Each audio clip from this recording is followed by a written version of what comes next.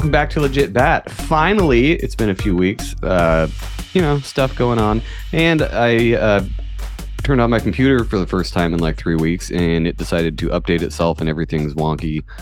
There's buttons that aren't there anymore, and I don't know what I'm doing. So hopefully this actually works out and everyone can hear it. I don't know. What else do we... Oh, yeah, I'm missing a pair of headphones, so me and Jen are sharing headphones today, so that's another fun thing. Tell. And the listeners don't give a shit. I don't care what they think. What up, retarded faggots? They can suck my balls. We do have Steve and Melissa from BG Cast today, and these are some of the fine people we got to meet in Denver a couple months ago. And we had a couple conversations about kind of homesteading type stuff, and mostly sourdough starter, because Melissa's really into making a bunch of that. And I think, Melissa, you had just started right around the time that we met you, right? Didn't you just start in August? And I think we met you at the end of August. Yeah. Now it's come so far. It was the day I baked my first loaf of bread, actually, because I had to come back home and bake it, if you remember right, because it was I remember you had to leave early because you had to go check on your sourdough. And I was like, that's Steve's like, badass. Melissa's leaving. She has bread stuff to do. I'm like, no, I get it. Totally get it. Well, it's a long way because I've been following your story on Facebook, and your sourdoughs are more and more intricate every day. They're amazing. Yeah, it's been a fun little hobby. It really started as one of those. I'm one of those people that often find myself in a lot of new hobbies because I always think, I can do that. And I saw a sourdough starter post somewhere on Facebook, and I thought, well, it really can't be that difficult. And I looked up how to make it, and I'm like, well, shit, I can do this in my kitchen. So that's really, frankly, how it started. I made my own starter and made it from scratch, and hopefully I'll have it 10, 20 years from now, and somebody will be wearing around their neck in the wilderness, maybe. I don't know. Well, that might be sooner than later. So I do want to know about the actual how to make the sourdough starter without from scratch. Yeah, from scratch, or however you do it. I think you have to buy culture or something. I could be wrong. We can get into that later, though. But Steve, first of all, because we were before the show talking for a little bit about other homesteading stuff, like making your own wine and beer. And Steve is thinking about getting into that. He's already done wine, so yeah, tell us more, like we talked about before the show, about your winemaking. Of course. So back a couple of years ago, I got really into making it, and I'm getting really into making it again.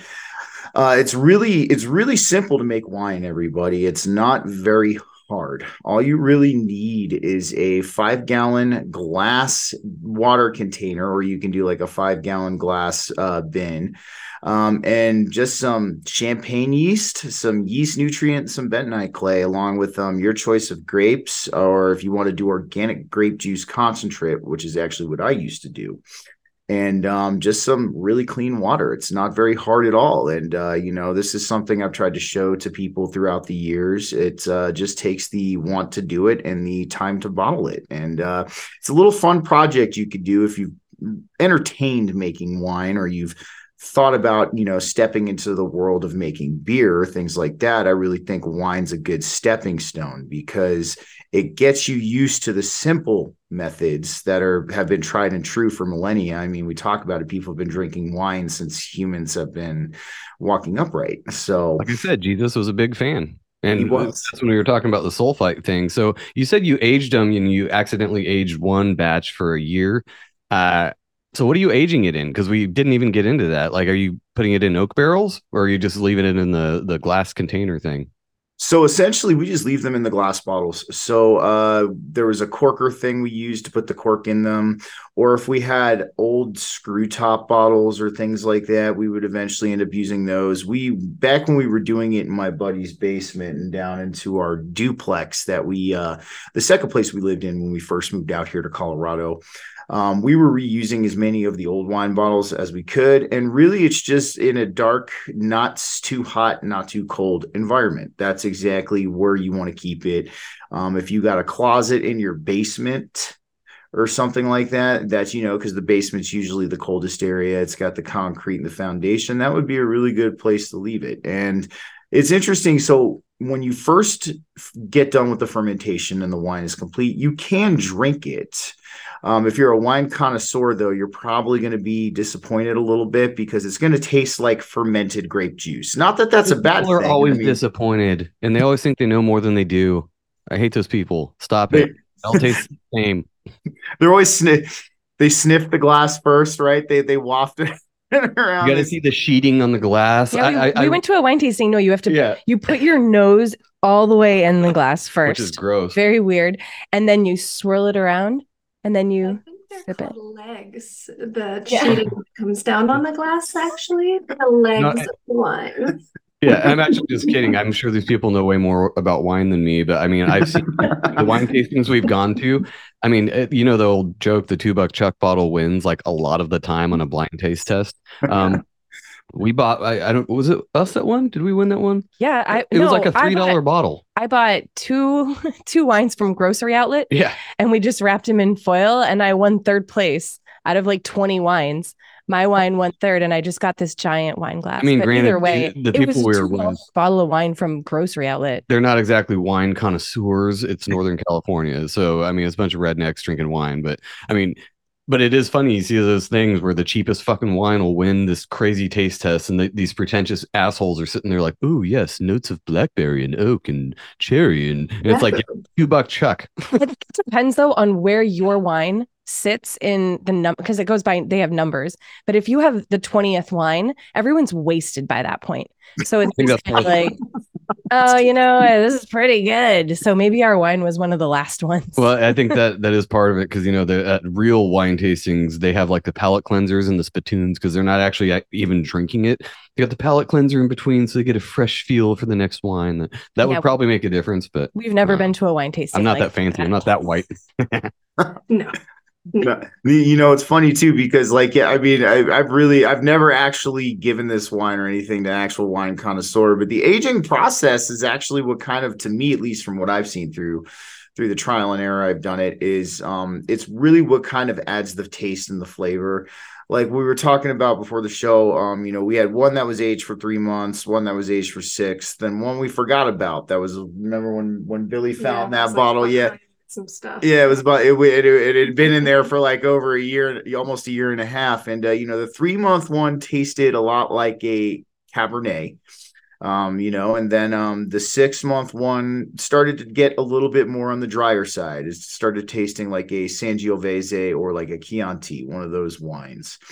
And then as the year and a half one is what blew our mind, because it tasted like a dry port wine, and it was very, very strong. And, I theorized that is possibly there was some yeast in there that just continued to ferment whatever was. That's what I was going to ask, is if the longer you age it, the higher the alcohol gets. I don't know anything about that. I do know aging is important with Scotch. I can tell the difference between a Scotch that's aged for 21 years versus a 2-year. But does it actually increase the alcohol content? Have you checked it, like with the dipstick or whatever? So no, I did not check it with the dipstick. One of the things that I know for sure will increase the alcohol content of your wine is if you use champagne yeast. If you use champagne yeast in your wine, which I would use quite a lot, and you do a double or a triple fermentation.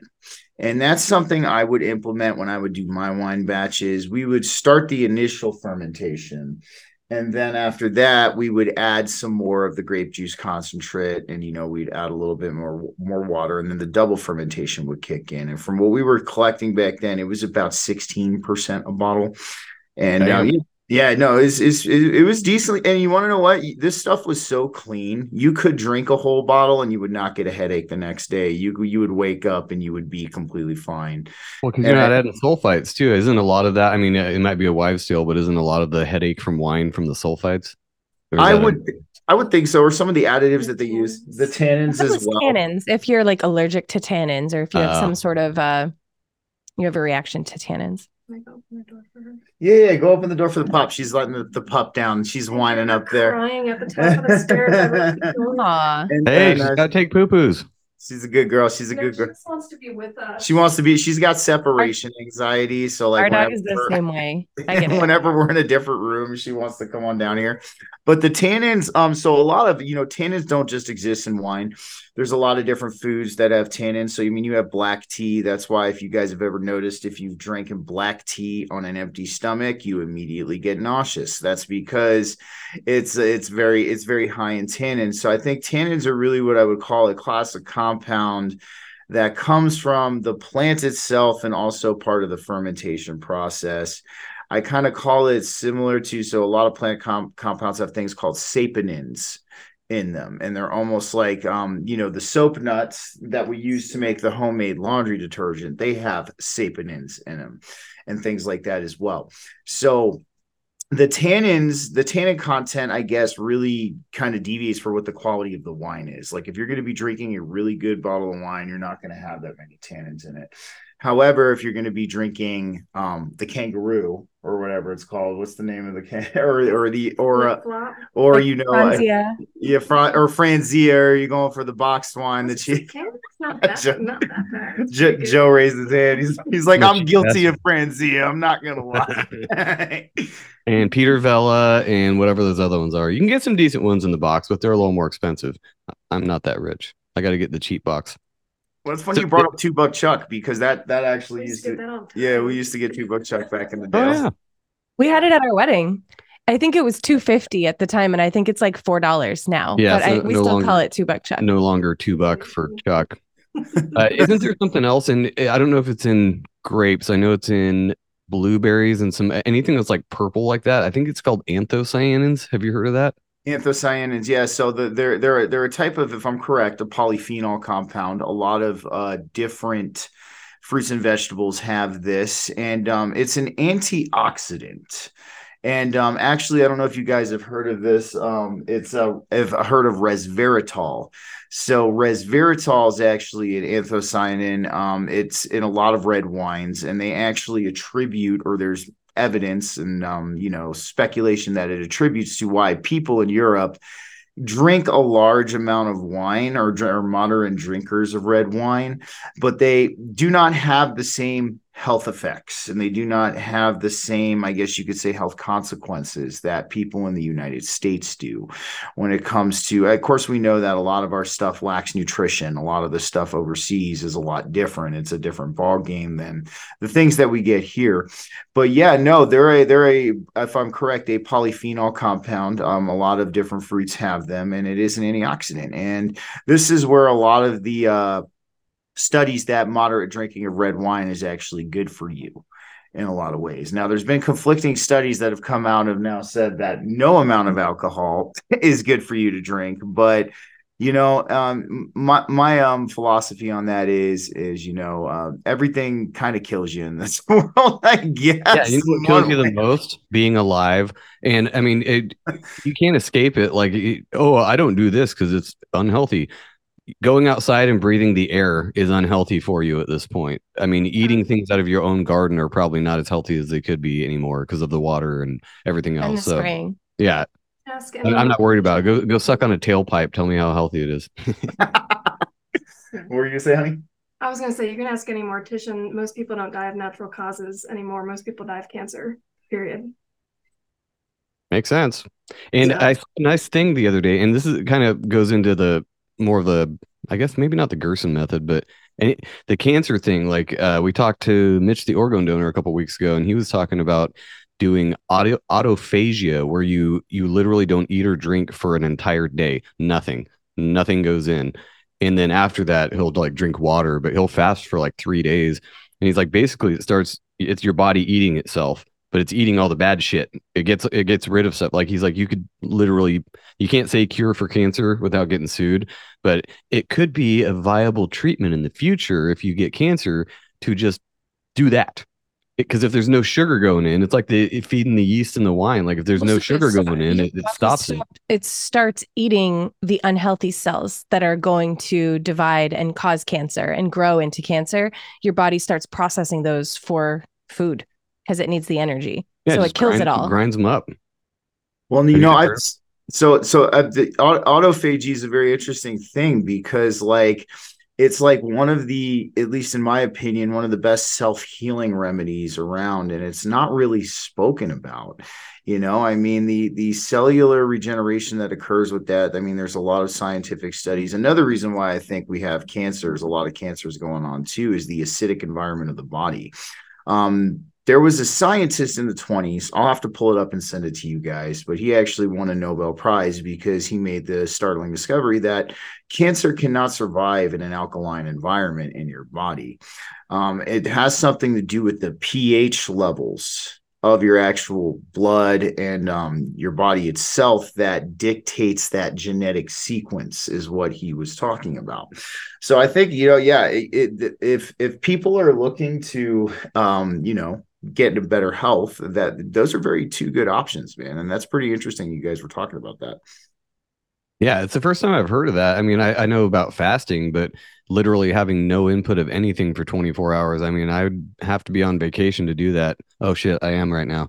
No, I'm not going to do that this week. But you'd think like, oh, dehydration and all that. And he's like, no, it pulls all the water out of everywhere else. Like you'll lose so much weight just in water weight because it's pulling everything it can from everything else.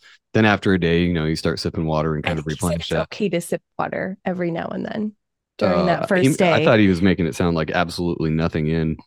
I think he said no, nothing besides water. I don't think water could be a thing that would hurt you in any way. It was just nothing else, not coffee, not juice. He was nothing. talking about for more like weight reduction, though. Like if you're trying to lose weight really quick, I mean, that would be one way is not eat or drink anything.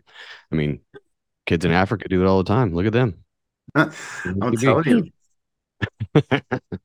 I was gonna say, honey, why don't you tell them about the other sourdough products we've been doing, or the other sourdough projects you've been doing? Yeah, let's get into the breads. Yeah, because I saw the cool. It was like the goat cheese and blueberry and thyme. Is that what it was? It was a wild blueberry goat cheese with lemon and thyme. And nice. That was very, very good. That was one of the more recent inclusion breads that I've been trying to do. As I get a little bit more confident in the loaves, and obviously as the starter has grown in strength since August, because really it's one of those things that you have to constantly feed and keep taking care of. And I bake a lot, so honestly, I go through a lot of starter. But we've been doing bagels. I've been doing a lot of crackers because ultimately when you're doing a lot of sourdough, you sometimes end up with discard. I've started to learn how to cut back certain ratios so that I have less discard. And ultimately you want to be able to use everything that you're producing. You don't want to just throw away practically a cup of flour a day, so getting on a good baking schedule, baking loaves of breads, really trying to bake on consumption. And any of my loaves that fail, I just put them in the freezer for next week for Thanksgiving stuffing. I'll dry all those out. There you go. That's awesome. So how do you make starter? So when you're describing this starter, I'm thinking of this living thing that's like a little Jabba the Hutt, like living in your kitchen and growing that you feed. And it's like a little homunculus. For real though, what is it? It kind of is though. I mean, literally, it is just to start your own starter, and I can certainly send you guys the link to what I used. It's literally Good Housekeeping's how to create starter, but it is flour and water. It's all-purpose flour and wheat flour, because wheat flour has some rye in it, and that's what really starts the process. And literally, you just let it sit, and it starts to collect bacteria that's in the air. I know that sounds maybe a little funky, but literally you're letting this flour rot, if you kind of think about it that way, as the lactobacillus bacteria starts to eat that flour. And then ultimately you're keeping that bacteria strong and alive. So for the first 9 to 12 days that you have that starter, the bacteria is actually not safe to eat. So you need to discard. I would imagine.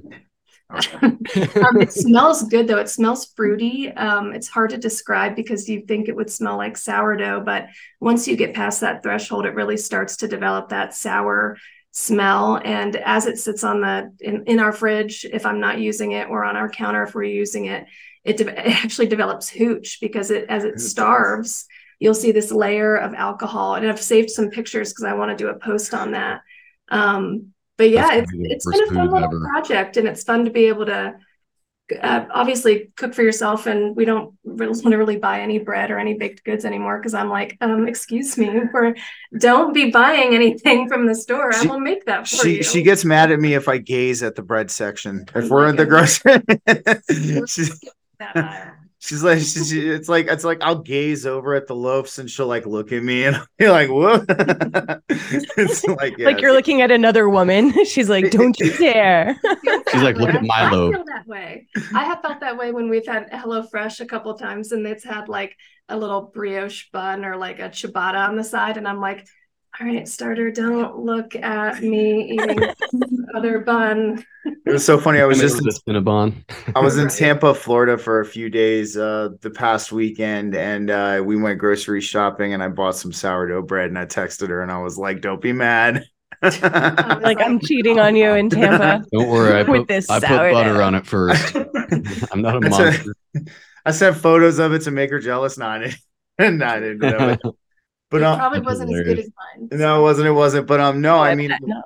she's the sourdough cinnamon rolls as they're so addicting. I it's definitely next Those are level. really dangerous. I've honestly just been trying to practice different things and learn how to do bulk bulk loaves and make more bread because I'd love to be able to potentially do it as somewhat of a side business and get my cottage law license and be able to do that as a little bit of a side gig, maybe a somewhat permanent gig in the future if it takes off. Colorado, while it can be a great place for small businesses, it certainly is probably, I think it is the hardest place to open a restaurant or any type of food business in the nation. You can look it up right now. It's the hardest place to get established. But I think for me, I'm happy to do it as a hobby and it can slowly grow into something more if it does. And if it doesn't, I provide for my family and that's enough for me. It makes me happy. So she corrected me. Sorry, so she corrected me on some of the cottage laws. I was wrong about a couple of things, but she's gonna come here and clear the record. So with cottage law, and it's different state to state, and what cottage law is basically the FDA turning its eye on certain products that you can safely make in your home, and you have to label them with certain labels. And there are certain rules and regulations around being a cottage law baker or a cottage law, etc. It's more than just baking. Some people do canning and other types of jams and goods and things of that nature. There are certain items in Colorado, especially that are regulated, and I've been kind of looking at groups and seeing what other people do with recipes because certain butters, like you can't do a buttercream frosting because it's not shelf stable, even though I'm like, buttercream is shelf stable, but okay, we'll just go with that. That's fine. But butter was pretty shelf stable by itself. You remember the 90s? We'd leave butter out on the counter for days and weeks and just take it. We leave our butter out on the counter all the time. It is, yeah. So that's one of the things. And with cottage law, there's also rules about how much money you can make. And the way that works is it's $10,000 per year per item. And so if you really think about that, you can break it down to, I can sell $10,000 in chocolate chip cookies, and I can do $10,000 in artisanal sourdough, and I can do $10,000 in jalapeno cheddar sourdough. You can do it in each of those different products, and then ultimately that's how, I don't know how the IRS would regulate that. I'm certainly very new to they'll find a way, I'm sure. They'll find a way to get their cut, especially if you're making 6 figures on sourdough bread. I'm sure they will be like, oh, interesting, that sounds they'll be good. all up in your business over that. So the cottage law thing is weird. I'd never even heard that term ever. Maybe that's a Colorado thing, because I guarantee you we don't have shit like that in California. But we did kind of briefly mention PMAs, but there's plenty of other shows on private members associations. So do you know how that came about, or is that just a Colorado thing? It's not just a Colorado thing. I'm in quite a few groups where people will talk about, these are the cottage laws in Indiana, and people are really great at sharing information and recipes and PDF documents of these are things I had to do or things I had to follow. But ultimately, as a cottage law baker, you're really making sure your customer knows that, yes, I've taken this sort of food safety certification course, kind of basic food handling that you probably would do if you had a restaurant job or something else, is what I imagine. I haven't taken it personally myself yet. Serve safe, that kind of thing. Exactly. And then, once you've gone through those steps, it's really just letting the folks that are purchasing your goods know that, like, I cook this in my home kitchen. There could be allergens. There could be other things, not dissimilar from other items that you purchase in a regular grocery store, but that you're calling that out and you're saying that these are the things that are in it. It's wheat, it's salt, it's water, it's etc. And putting that on a label. And then that's the way you can legally sell it. Otherwise, you would just be accepting donations like most people would do in any type of other bartering situation. Gotcha. Meanwhile, they should know that if donations. Someone's going outside of the grocery store to purchase food, they know where it's coming from. They know that it's homemade by somebody in their kitchen. And they know it didn't come from a big corporation, and that's why they're going outside of that. Yep. So it's weird that they would make you say that because it's just redundant at that point. It's because like, there's stupid I people get that it. are going to sue you over Kitchen. everything, and they're just like, we don't want to deal with it. So put it. Yeah. Yeah. And probably protects yourself to an extent of Sure. nefarious sue happy people that are out there, and not everybody's a good person. So yeah, that's true. People, it is, and especially what you were talking about earlier when you say you can't say it's a cure for cancer because the FDA will come and sue you. It is. It's just gotten crazy. And I mean, if you guys even look at what's happening with the Amish right now, I don't know if you've heard that they've been going after the Amish. They've been going after the Amish now. They don't want them. I guess they were trying to. There was one colony in Pennsylvania, Amish colony in Pennsylvania. They were trying to. No, they were going after them. It was at the beginning of 2023. If I remember correctly. And of course, the Amish drink raw milk. They have farm fresh everything. Churn their butter. They churn their own butter and all that. I know a lot of people out there have had Amish butter, and it's some of the best. And but because it's taking away from the corporate food conglomerate, and it's putting, it's delivering, I guess you could say, clean, whole, organic, unadulterated foods to people. What our grandparents used to call food. Exactly. We got to label it nowadays. But back in the day, it's funny because I listen to a lot of the old people and the old timers talk about the food today, and they're like, it doesn't taste the same. I've verbatim have heard this from quite a few. My grandmother, before she passed away, being one of them, is it doesn't taste the same. The food's not the same, and and that's why I think a lot of people are starting to reach out to people like Melissa and others who are kind of taking the torch and starting to actually do a sustainable way of clean, healthy eating. And maybe one day we can go back to just calling it food again. Hopefully that would be nice. That would be great. So I wanted to get it a little bit. Did I cut you off? No, I just with the Amish thing. So are they actually how are they going after them? Because they live in their own community. Is it with are people outside of the Amish community going inside of their community to purchase their goods now at this point? Because there is a movement for people who want fresh food, just like what you were just saying. But back in the day, maybe 10 years ago, or maybe even sooner, people made fun of the Amish and said, oh, I can't believe they live like that. I can't believe they don't go to the grocery store and they don't use electricity. And now people are like, actually, that's pretty dope. That sounds awesome. And we might even be doing that pretty soon. Amish farmer faces fines, prison time for refusing to comply with the USDA. And then why is the US government going after Amish farmers?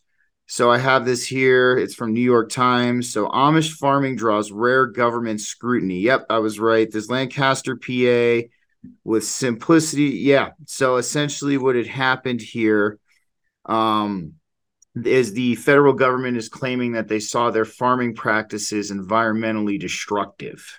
Isn't that ironic? Wow. Isn't that terrifying though, because they've been around forever. So if they're attacking it there. Have you ever seen a McDonald's beef farm? Yeah, absolutely. Look up pictures. I'm not shitting you. It's disgusting. It's super disgusting. As they really start to attack those smaller things. I mean, as I've learned a little bit more of all the different things that I've wanted to start exploring for our lives, even with canning, how do you get people to stop canning and growing their own food and to go to the grocery stores? Well, all of a sudden start getting them scared of botulism, get them scared of all these things. And it's what really deterred people from canning. And it's still in the community. People are very much so scared of it being food safe and other things when it was kind of always food safe. They knew what they were doing. But now you can buy it on the shelf and it's here and it's branded and it's by Eagle and you can buy it today. And, the rest is history. Yeah. Speaking of what I was going to talk about before we were talking about the Amish, what kind of flour do you use? So I had a conversation with somebody the other day about using wheat berries instead of actual processed flour. So if you're going to go all the way and really go, like, if you're trying to make it healthy bread and not just homemade, I think anything you make at home, even I made hoagies yesterday. I think those are way healthier than anything you could get at the store, but it's still processed, unbleached, but still processed flour. So is there a way to, like, because I think I heard wheat berries can store for a way longer time than flour. like dried wheat berries, and then you can kind of grind it up and just make your own flour. Have you tried that yet, or are you just using commercial flour? I have not tried that. I use King Arthur organic bread flour when I make my bread. It's obviously Good shit. commercially available. It's good. I have seen people who do the wheat berries and they grind it themselves. It's like kind of a very fun, like, oh, I would love to do that and just be like grinding my flour. So it's something I would love to explore. We could look into it one day. It is more laborious than what I'm doing now for sure. So it's like in layers as you slowly start to do some of these things. I think you explore. Okay, well maybe I could do that myself. So That we'll be right back after this quick ad break. So get the skip button ready. But if it doesn't play, well, lucky you.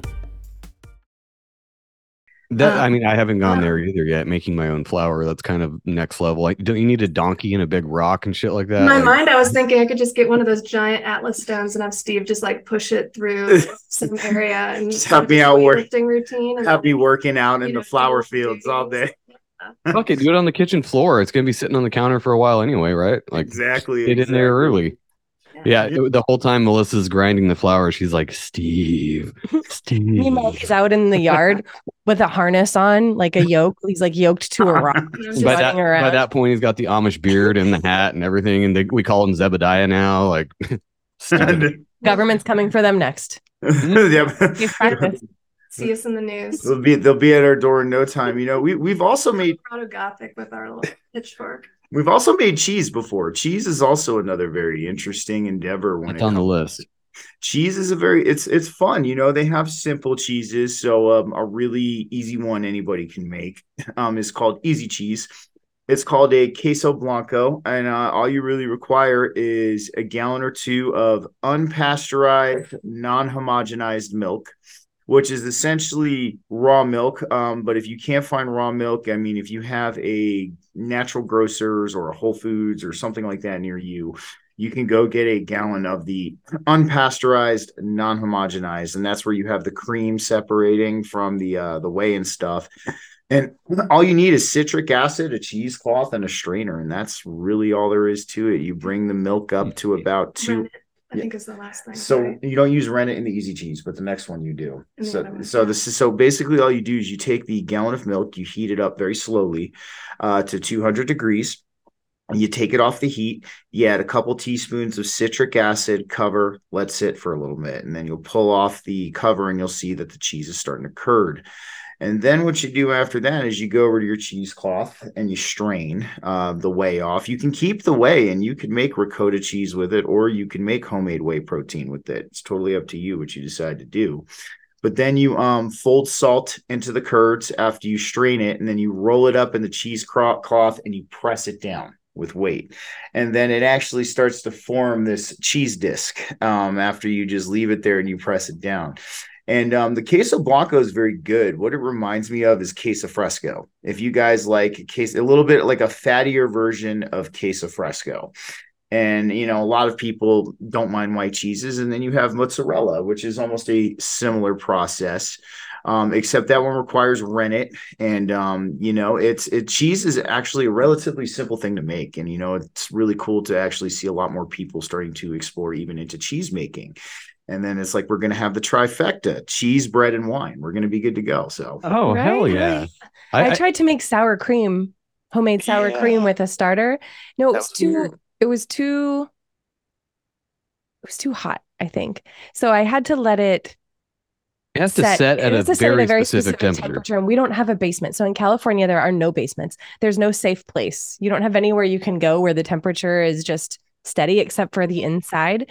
So I actually think it was before summer, because we had kept the house at like 68 degrees and it needed to be 74 to 77. It might have been too cold. And we don't turn our heat up that hot in the winter. So I was like, shit, I can't do this. So I stuck it in the microwave and just left it there because I felt like that was the safest, warmest place where it would be not, you know, just have no fluctuation of air. And it never set. But you can make mozzarella out of that too, and ricotta out of that as well. They had a bunch of recipes. I actually ate some of it though. It was a starter though. It wasn't just rennet or anything. It was like a whole little starter thing that I bought. So I ate some of that sour cream. It didn't kill me. It was just like thin sour cream. It almost turned into a Someone kefir. tweeted me, Yeah, yeah, "What are you making sour cream this weekend?" Was it like a kefir that you put in like a milk to make? Yeah. So you I'm heat the guessing. milk Okay, to okay. 185, and then I have like a candy thermometer just to make sure that it's at the exact right temperature. Mhm. And then I took it off, and then you add the starter, and then you pour it into I just put it in mason jars, and then Okay. you let it just sit out. And after 16 hours, it's supposed to set, and it never did. We'll try again though. Maybe at a spring or autumn Well, I time. let But it sit in the fridge for 4 weeks, and it totally set after that. But it was also like blue and disgusting and moldy. oh So well, that's different just thing. probiotic. Come Different on, aren't thing. you? It'll help your gut biome out. No, I have seen a Most lot certainly. more, Right out. and it could be the algorithm on Facebook knowing what I want to watch. It definitely knows I want to watch cooking videos because that's all I watch on Facebook. That's the only reason I have it really is to watch people grill stuff, and then I get ideas. Then I go to the store and I'm like, babe, guess what I'm making? But it is interesting. I've seen a lot more people making cheese, and the whole like almost Amishy looking people like doing it in like wood bowls and all this stuff. I'm like, well, fuck, if you can do it, I can totally do it. I have a kitchen. But I think we mentioned it on the show back when we first did it, but making butter, probably one of the easiest fucking things you could do if you want to start getting into this making your own shit thing. Mhm. You can actually get Raw milk or from raw Sprouts. cream. Yeah, Sprouts, you can get raw milk. We made raw fucking cream. butter or raw cream. So you beat it with a fucking hand mixer for like 15 minutes and boom, you have butter. Like it's that fucking easy. And then You just have so to I made squeeze it. Make sure you squeeze all the water out of it. yeah, no, I mean it's more than just that, but so yeah, we made raw butter and I can't remember what I made. I And we made save the buttermilk.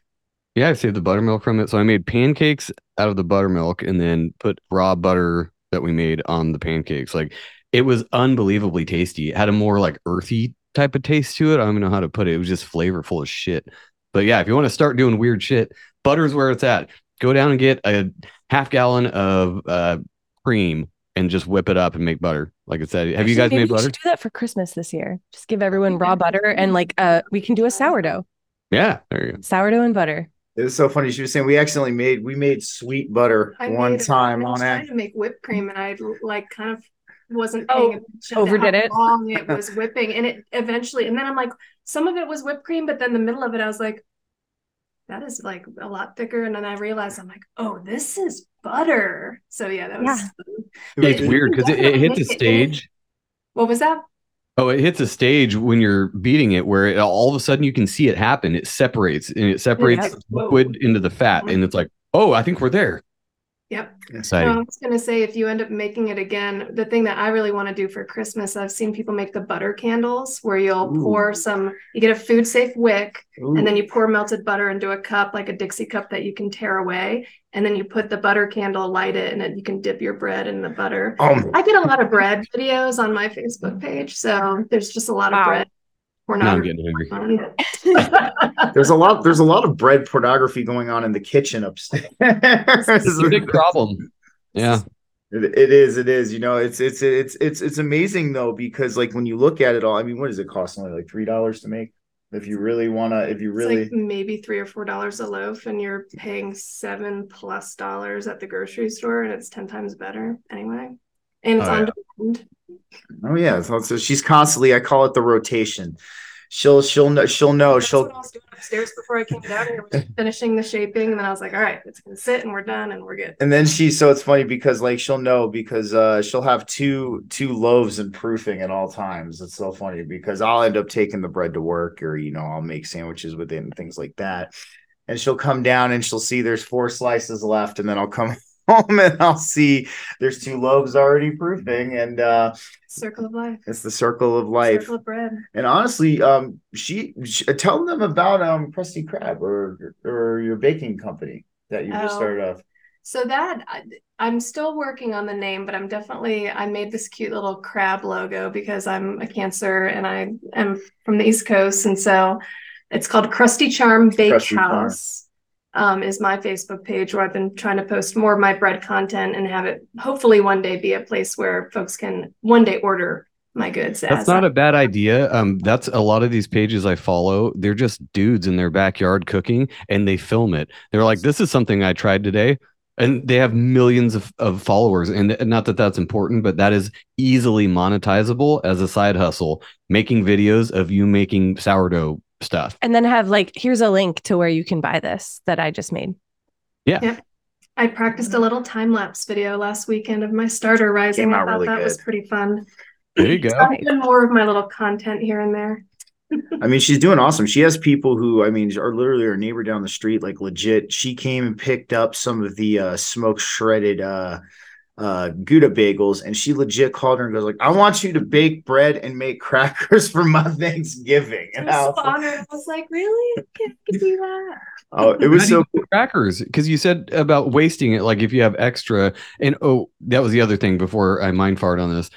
So when you make the starter, you carry it over to the next loaf and the next loaf and the next loaf, right? Or are you making new starter every time? No, so the starter, when you are using your starter, and if you want to perpetually use it, you typically have some that's set aside as your discard, or it's the starter that you keep feeding. And this is why there are starters that are hundreds of years old. There's actually a museum, I think, in France that has starters that are from like the 1800s. That is gnarly. Old, and I'm like, oh, that's so cool. I need it. It's so cool. The same idea as like the mother with kombucha? Yes. Very, very, very similar to the idea of the mother. I mean, people in Alaska they carry it in like a little ceramic necklace so that they can make bread on demand in like the cold wilderness in Arctic and conditions, because it's kept warm with their body heat. So it's cool as you learn more about it. And if you ever want to watch or do watch the documentary Blue Zones on Netflix, almost every culture has a sourdough bread. That a lot of scientists think is potentially a key to their longevity. And there might be some truth to that, because they say if you have a slice of sourdough, it will, no matter what you're eating, it will lower the glycemic index of the entire meal, period. Wow. People are looking more at sourdough as a healthy alternative to whatever they're eating. And not that it's gluten-free, but it has less gluten in it. So if you had celiac or something like that, you certainly couldn't have a standard sourdough. But if you had some gluten sensitivities, some people opt for sourdough for that reason. Well, it makes sense, because I mean, if you're looking into the fermented food thing, that's a huge thing. I think that, what are they called? The fermentation fairies or something. It's these two girls that do like fermenting stuff and everything, like not even just kombucha, but like kimchi and like all these different fermented foods are supposed to be so fucking good for you. And why? Because it's got yeast in it or whatever that's eating the sugar. That makes sense. It's what we were talking about with cancer and stuff. If you're eating that stuff and it's cleaning up your gut biome a little bit, it makes sense that sourdough would be better for you too, especially one from the 1800s. Got to get my hands on that. Oh, dude, I'll keep you posted. Maybe that's someone we come visit you guys. Maybe that's a Christmas present in the works for her. I'm sure it's going to be an expensive one, but it'd be like buying 100-year-old bottle of wine. Hey, we're talking about almost 200 years worth of accruing value there. So, I think really it was interesting on that Blue Zones documentary. It was a culmination of sourdough bread. It's also a prebiotic. I mean, it helps cultivate the good bacteria in your gut biome.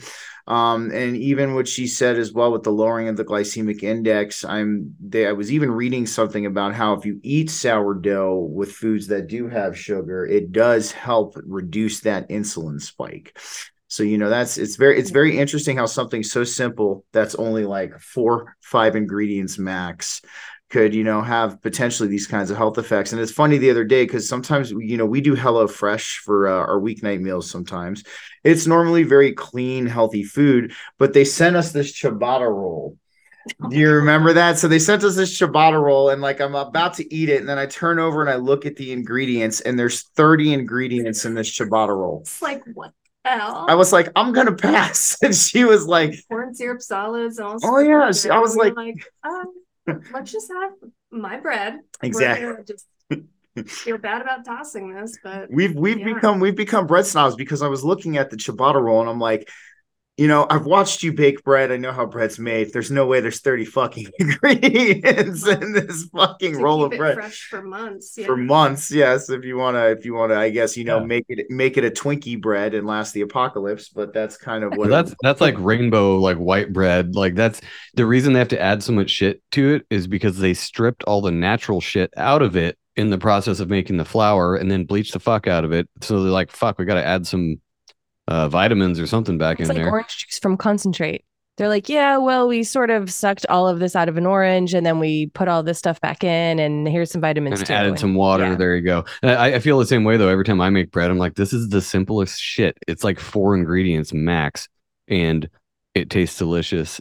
I get it, like you were saying, preserving for store shelves and all that stuff. But all the other stuff they put in there is like, that doesn't even need to be in there. Like, just make it out of the food. All of their industrial waste somehow, so they're just gonna like turn it into 1,000 different things and call it something else, and then throw it in your food, and now you're eating, basically plastic. A lot of it. A lot of it, right? We're basically Barbie and Ken. I don't know. Oh, geez, it's starting to seem that way. I mean, it's maybe not us. We're trying not to eat too much plastic. Exactly. We're doing our best. Not a lot of plastic. We're not getting into that. But honestly, even me, like I noticed too when I eat sourdough. I mean, I'm sure you guys have had the unbleached or the bleached bread and things like that, the white bread. You get very bloated and you get very tired after you eat it. I think it's really because there's absolutely no fiber. It's really just a quick carbohydrate hit and then it fades away. I do notice that when I do eat the sour bread, I'm way more satiated for way longer. In fact, I've noticed it takes me longer to eat the meal when I eat sourdough. And I noticed that my blood sugars are actually, from a physical biofeedback standpoint, they're actually more stable throughout the day when I do the sourdough. So I think it's really a win-win. And I think a lot of people need to start getting on it. Yeah, interesting. I just made sandwiches. I mean, granted, it was like grilled cheese buffalo sandwich. Was it the buffalo ones? I don't know. It was some kind of chicken sandwich or something, but I did it on grilled sourdough, and it was store-bought, of course, but it was delicious fucking sourdough. It was so good. That was great. You should start making your own. I mean, I I'm can try too, but I know that you're just going to take it over. Send me the link in the either the Zoom chat or email it over, the whatever you use to get going on this. And I'll put it in the show notes too if anybody's interested. And I'll also put your Facebook page and anything else you want in there. But what else are you guys doing? I mean, you don't. Do you guys have chickens yet? Yeah. Do you live on a bunch of property? No, so unfortunately right now, so we're living in a townhouse. So what we do have is we have a indoor grow bench that I set up actually in the room next to us. So I actually pulled power off, being an electrician and all, I pulled power off one of the outlets from behind it and I set up what it is. It's a switch to control 3 heart switched grow lights. And then we have a switch controlled plug to control the low volt LEDs. I'll send photos of it to you guys. We don't have anything in there right now. We're going to start it up again come at the beginning of the new year. But so essentially what we did is we would start our seeds, right? We would start germinating them indoors. We would use little peat moss starters for them, get them nice and wet, put them in there. And they came in these germination trays, and we had one shelf that was set up fairly close to the low volt UV LED. That was the starter shelf. And then we had one shelf that was a little bit farther away, that was kind of where, they're starting to grow. They're starting to sprout. The toddler shelf. And then where we had the 3 hardwired LED grow lights, that's the adult shelf before we would move them outside. And we decided to put some outside. What was the bug invasion we got? That oh gosh, yeah, it was a lot of plants. So there's just it's just part of life of having any type of living thing in your was it aphids or what was it called? We had that. We had an aphid invasion this year for the first time ever. We've lived here 3 years, never had it. Aphids, and we had them on a couple plants that we had down here, and we were like, they shit everywhere. They almost destroyed one of our trees, and they got on one of my lemons. Like the oldest lemon that I have is 3 years old, and it was just under our crepe myrtle tree. And the crepe myrtle turned, it's sappy. The leaves turned like it looked like it was covered in syrup, and then there was sap all over the ground, and it got all over my lemon. But they're fine now. We thought it was sap. The aphids are dead. Turns out it's bug turds. Yeah, it's like they're discard. They're waste. So it's interesting because I actually remember what plant the aphids got on. Yeah. No, we'll talk. We could talk about it here. But What happened? one of my older homesteading projects, I was growing plant made pharmaceuticals or organic, or I guess you could say plant made medicinal compounds. And one I of feel the it. one of the ones that I was growing actually, and I grew it once just because I wanted to grow it once and I wanted to experience it in its natural state like that, was the opium poppy. So I grew a little bit of opium poppies, and then it was funny because I had to forcefully move them outside, and because the we had a crazy late May snowstorm that was just this. Yeah, we get them out here. We get crazy late May snowstorms. Joe's like, If what? it's not 85 by May, I'm kind of mad. I know. So I'm from the East Coast. I'm from Massachusetts, so I totally know what that is. I wouldn't even plant anything until after Mother's Day, and that was like if it was after enough. Mother's Day storm. It was kind of Yeah, like so that is pretty weird, but Yeah, it was so I ended up having to move them outside, because all of our grow lights were out. We had no power. I even tried hooking up an inverter to one phase of the electrical. And I got one thing started running and then the inverter burnt out. So we were without power for a good like 4 days. So we ended up taking it. Yeah, we were rough. I was cooking on the grill every day. I mean, it wasn't it was the most depressing little fun. radio, and we would listen to like 5 minutes of music and then be like, all right, let me crank it a little longer. it wasn't too bad, but then I ended up bringing them back inside, and she comes up like right away, bringing them back out. She's like, "Steven, these have aphids on them," and I was like, "Oh my god!" So I ended up, letting them sit outside and pass at that point. But then what were the other? Yeah, they got pretty. They got pretty. It's They were like pink and red and purple and white, and they were really pretty. the aphids completely destroyed them. They actually didn't kill our tree. I'm shocked, but they were they little at that point, your plants? So they didn't completely destroy all of them. There was one particular one that they seemed to take a liking to, and I was kind of laughing the whole time. I'm like, these are going to be some high ass aphids by the time they get off this. Bugs know what's up. They know what plants to eat. Damn. Exactly. I'm like, these aphids are going to just be laid out on the ground. But that was one of the other ones. But we do. What did we have? We did a lot of lettuces. We had a butter lettuce. We had romaine lettuce. We did our spinaches never seemed to take for some reason. Every time when they got to a certain point, they would just go to seed immediately. And we were like, damn, dude, I wonder what's going on. And then, we had a couple of trial and errors with other things too. I mean, we had to kind of learn the hard way with carrots. They got to be planted fairly deep. Yeah, it's not really a plant you can grow indoors, like in a. It's just they're not really very conducive to that. Yeah, we've learned the same stuff. I get that. I mean, we I guess it wasn't that deep of a pot, but they should have been at least 5 or 6 inches, and they were like nobbins like this. And as soon as they start to go to seed, they're inedible at that point. So as soon as they start flowering, they stop growing the root. And so we were like, oh, these carrots are going to be huge. And we pulled it up and it was this like tiny little thing. Oh, the stalk looked like it would be a Bugs Bunny carrot. Like I went to go pull it up, like, and it just went and popped out. It was this little guy. I'm like, God damn it. I think this is the year we Did you guys do potatoes you were telling us, or? We did potatoes last year. This year it didn't work, but last year we grew mini potatoes. They were baby reds. Baby reds, but it was off of some organic potatoes I got that started eyeing. So I cut them into quarters and I put them in a 5-gallon bucket, and they grew these little baby reds. And we did make them with a nice steak dinner one night. I think this is like the first year we've actually done this amount of variety of different types of food, but it's because we have the area, and I made that garden thing and all that stuff. So we did a lot of different stuff this year, and some of it turned out bumper, like the zucchini. Way too much zucchini, more zucchini than I would ever eat in a season. Ate everything in the garden. It was like, it took over. So we had cherry tomatoes. We still have cherry tomatoes. I didn't realize how often I don't use cucumbers until you grow fucking 18-inch English dongers. We gave them away. So I got an English cucumber plant that was dying. It was like half an inch long, and I just felt bad for it. So we also put copper pipes in that Mitch, the orgone donor, gave us. And totally came back to life, and it grew like 7 or 8 huge cucumbers. But I gave them away to our friends who like cucumbers. Man, if everybody did that, hey, we could all just trade foods. Wouldn't be a big deal, right? We say this all the Exactly. time.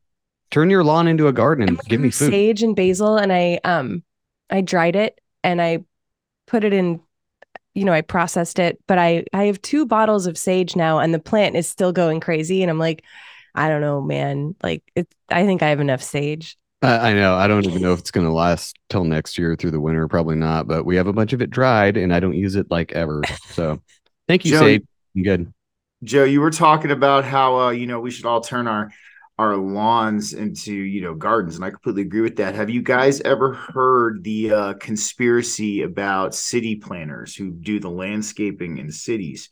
So what they do is they purposefully, the reason why we have such bad pollen issues is they purposefully plant all male plants.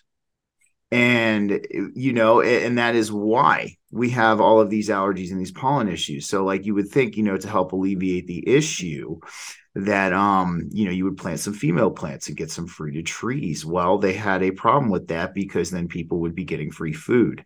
And that's like one of the biggest things I miss about Florida, because I was just back there visiting last weekend, but I still got to see it. They had a neighborhood mango tree, a neighborhood loquat tree, a neighborhood mineola tree, where when these things just go into bloom, man, people can just go. I mean, people are reasonable. They're not filling like 10 burlap sacks and running out of there, but they go and collect just enough for their family to have some mangoes or some loquats or oranges for the week. And it's respected amongst the community. And I think a lot of people just need to have faith in their community when it comes to things like this, because I believe people are inherently good. Yeah, we got our bad apples here and there, but I think turning your lawn into a garden and planting more female trees in the city centers is a really good step we can start taking to a more sustainable future.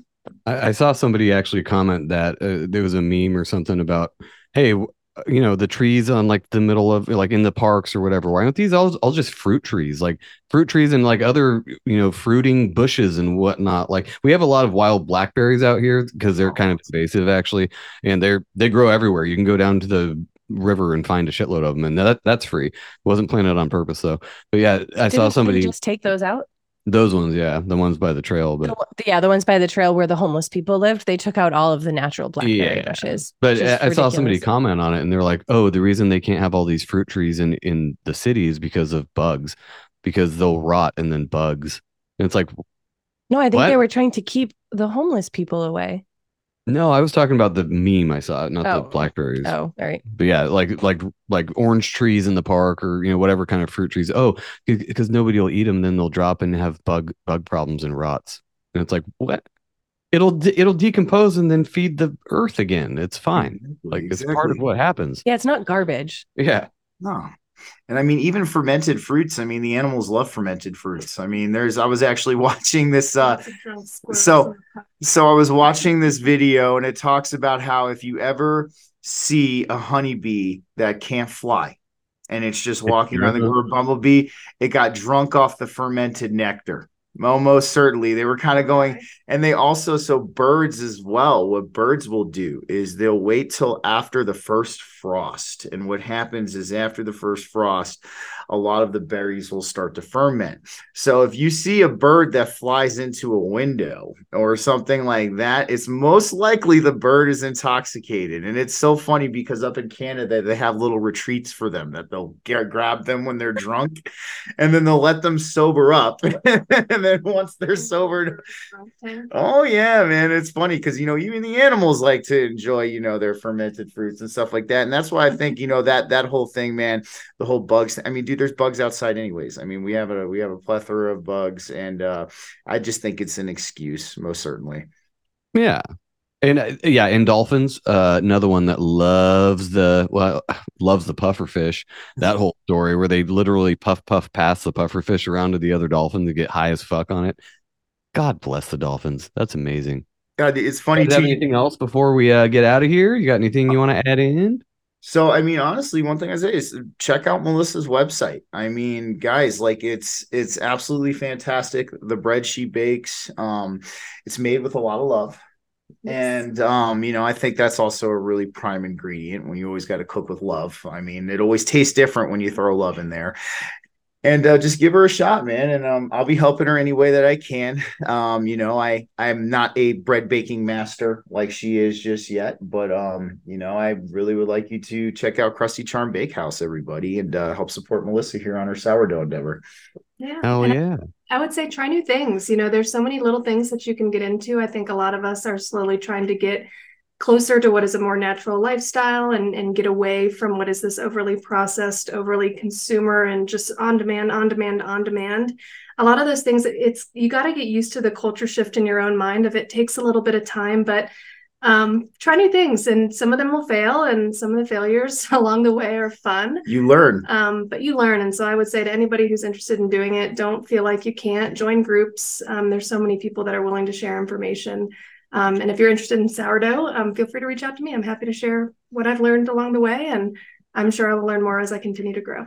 And she'll send me everything, and I'll text it over to you, Joe, or Jen. You have Jen's number, right? You can text it to Jen too. Yeah. There you go. Yeah. We can have a sourdough bake-off in our house. Yeah, I mean, with the holidays coming up, I might want to actually get on this now because I'm very interested to try it. Sounds relatively easy, something new but easy.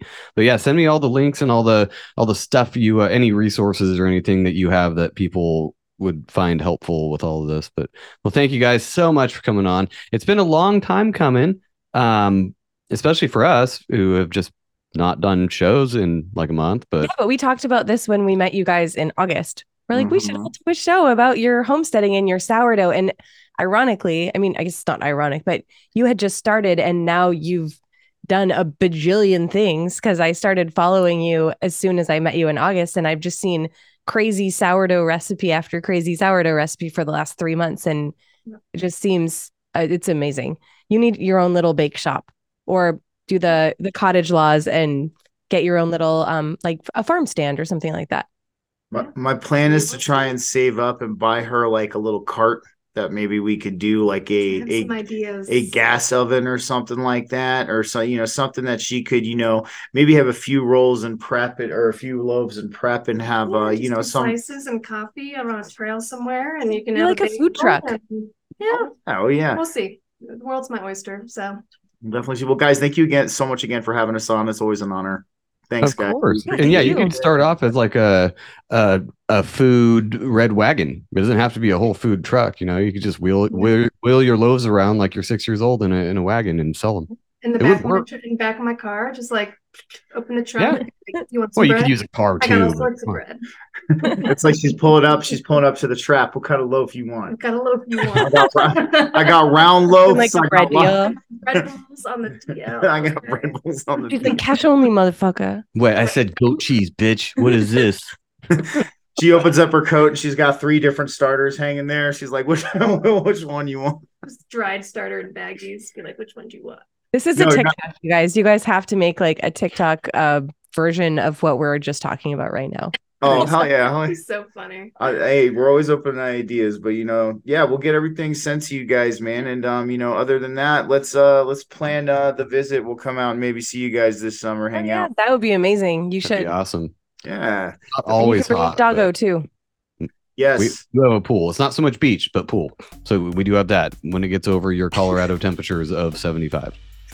Fair enough. Give it a shit. All right, you guys. Have a great night. Thanks, everybody. Thanks, all the listeners. Everybody in Rockfin YouTube. Actually, fuck YouTube. Bye.